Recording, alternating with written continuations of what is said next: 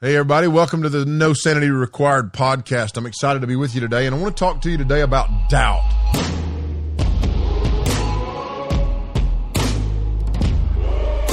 Welcome to No Sanity Required from the Ministry of Snowbird Wilderness Outfitters, a podcast about the Bible, culture, and stories from around the globe.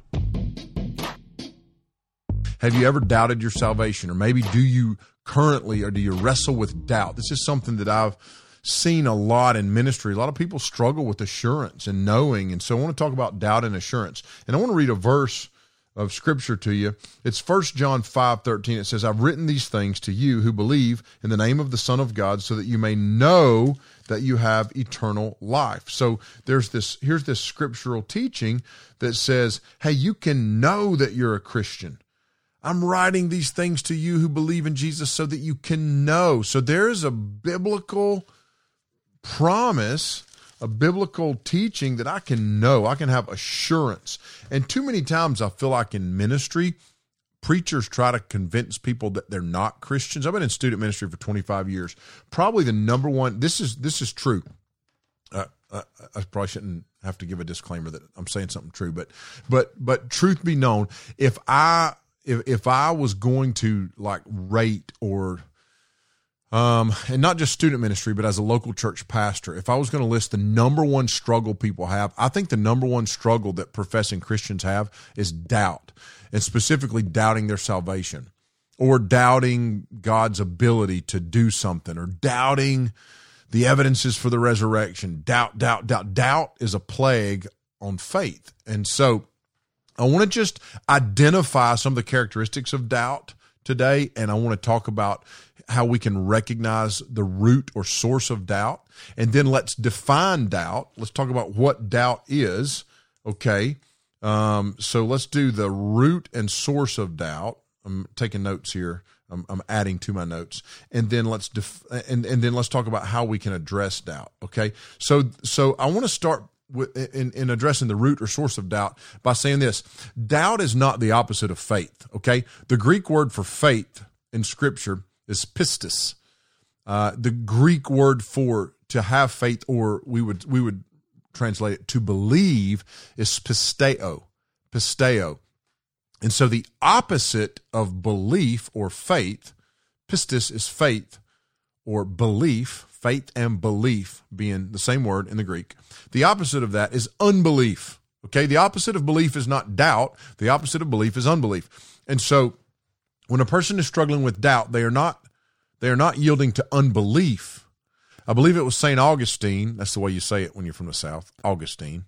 Or for those of you who are more refined in your enunciations, Augustine. So I've always said Augustine, so we're going to roll with that. But I think it was Augustine that said, doubt is never far from faith's shoulder. And the idea was that if you're a person who lives by faith, then you're going to have to deal with doubt. Just go ahead and know that you're going to have to deal with doubt. You're going to have to contend with doubt. It's going to be something that is a reality in your life. And so unbelief is the opposite of belief. Doubt is an attack on belief. So the first thing in recognizing what it is, identifying the root of it, it's an attack on faith, okay? Now, if faith is being attacked, then the way that we can deal with that attack is to grow our faith stronger, all right? So stronger faith is harder to attack. Imagine that you've got to go out and fight against an enemy that is much that is either stronger than you, or that is you're going to have to really work at it to win against. Then if you can get stronger, faster, more like fit, then you're going to be able to fight that battle better, you know? And so growing stronger enables me to fight a stronger enemy. So doubt is an enemy to faith. So my faith needs to grow. I need to grow stronger faith. Now, how do you grow stronger faith? Do you just try really hard, like close your eyes and squint and grit your teeth and believe harder? No. Your faith has an object. There's an object to your faith. The oldest illustration of this in the book is a chair. If you have faith in a chair, then you put your weight into that chair. You have faith that the chair will hold you up. The chair is the object of your faith. So if you have faith in Jesus, Jesus is the object of your faith.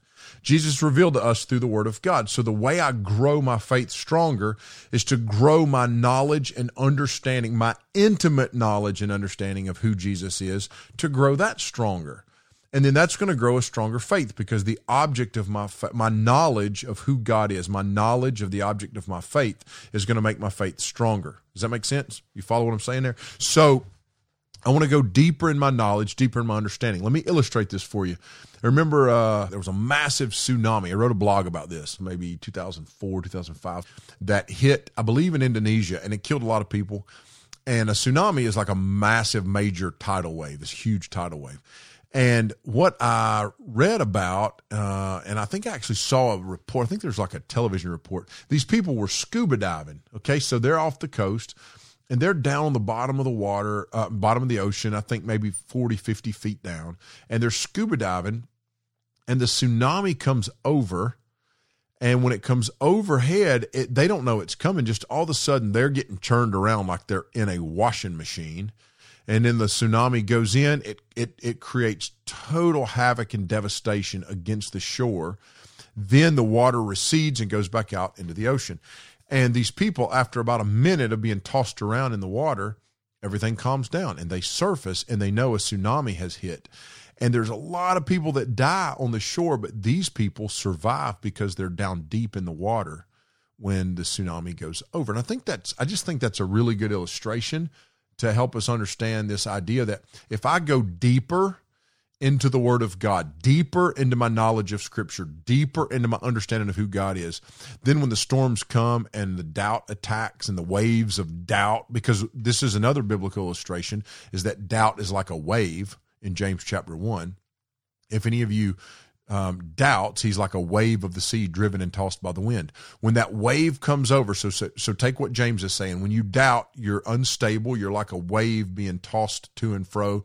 If you can go deep, down, deep, then that wave is not, it's going to affect you in the sense that it's going to shake you up, but you're going to remain firm and you're going to survive.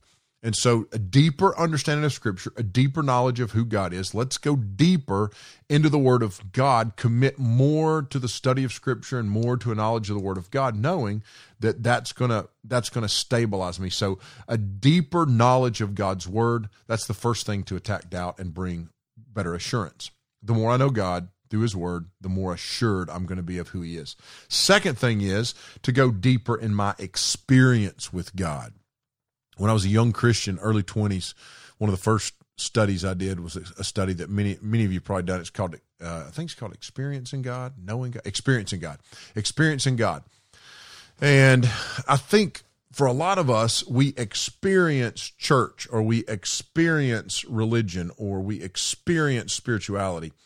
But I want to experience God in a real way. And one of the ways we can do that is through ministering to other people, developing Christian friendships, sharing the gospel, sharing our faith with others. I have found, by the way, that sharing my faith grows my faith. I grow stronger when I'm telling other people about Jesus.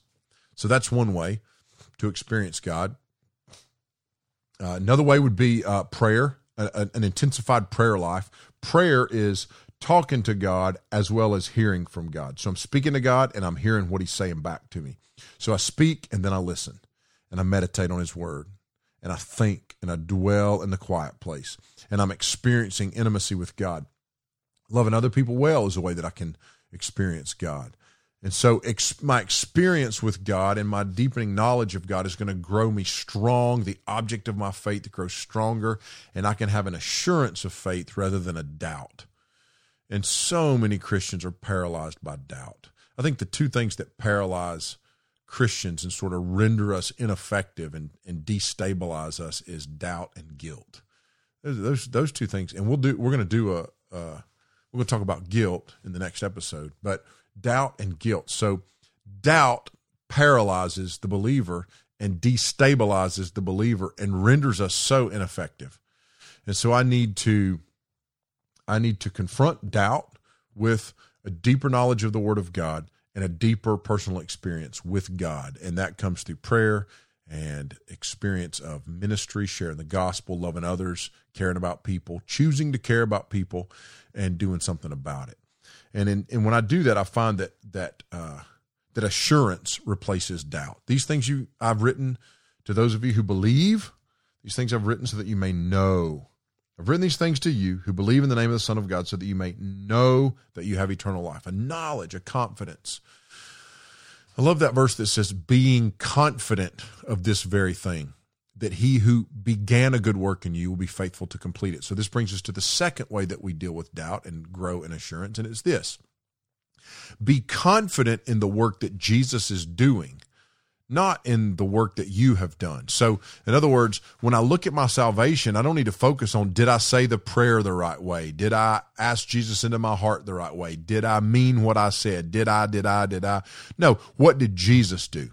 Jesus drew me out of darkness and into the light. Jesus brought me from spiritual death and into life. Jesus took me from slavery and bondage to sin and set me free and made me a slave of righteousness. Romans chapter 6. These are biblical promises. And so I can be confident of the work Jesus is doing, knowing that my salvation rests in the work Jesus has done, is doing, and will ultimately do. That's very important. It's not about me, it's about Jesus. And so that's the second thing, is being confident of what Jesus has done. The writer of Hebrews says he is the author, or the one who begins my faith, and he's the perfecter, or the one who brings to completion my faith. So in dealing with doubt and growing in assurance, first I'm going to go deeper in my knowledge of who God is and my experience with who God is through his word, through ministry and obedience and worship. Then I'm going to put my focus on Jesus and be confident in who Jesus is and trust that.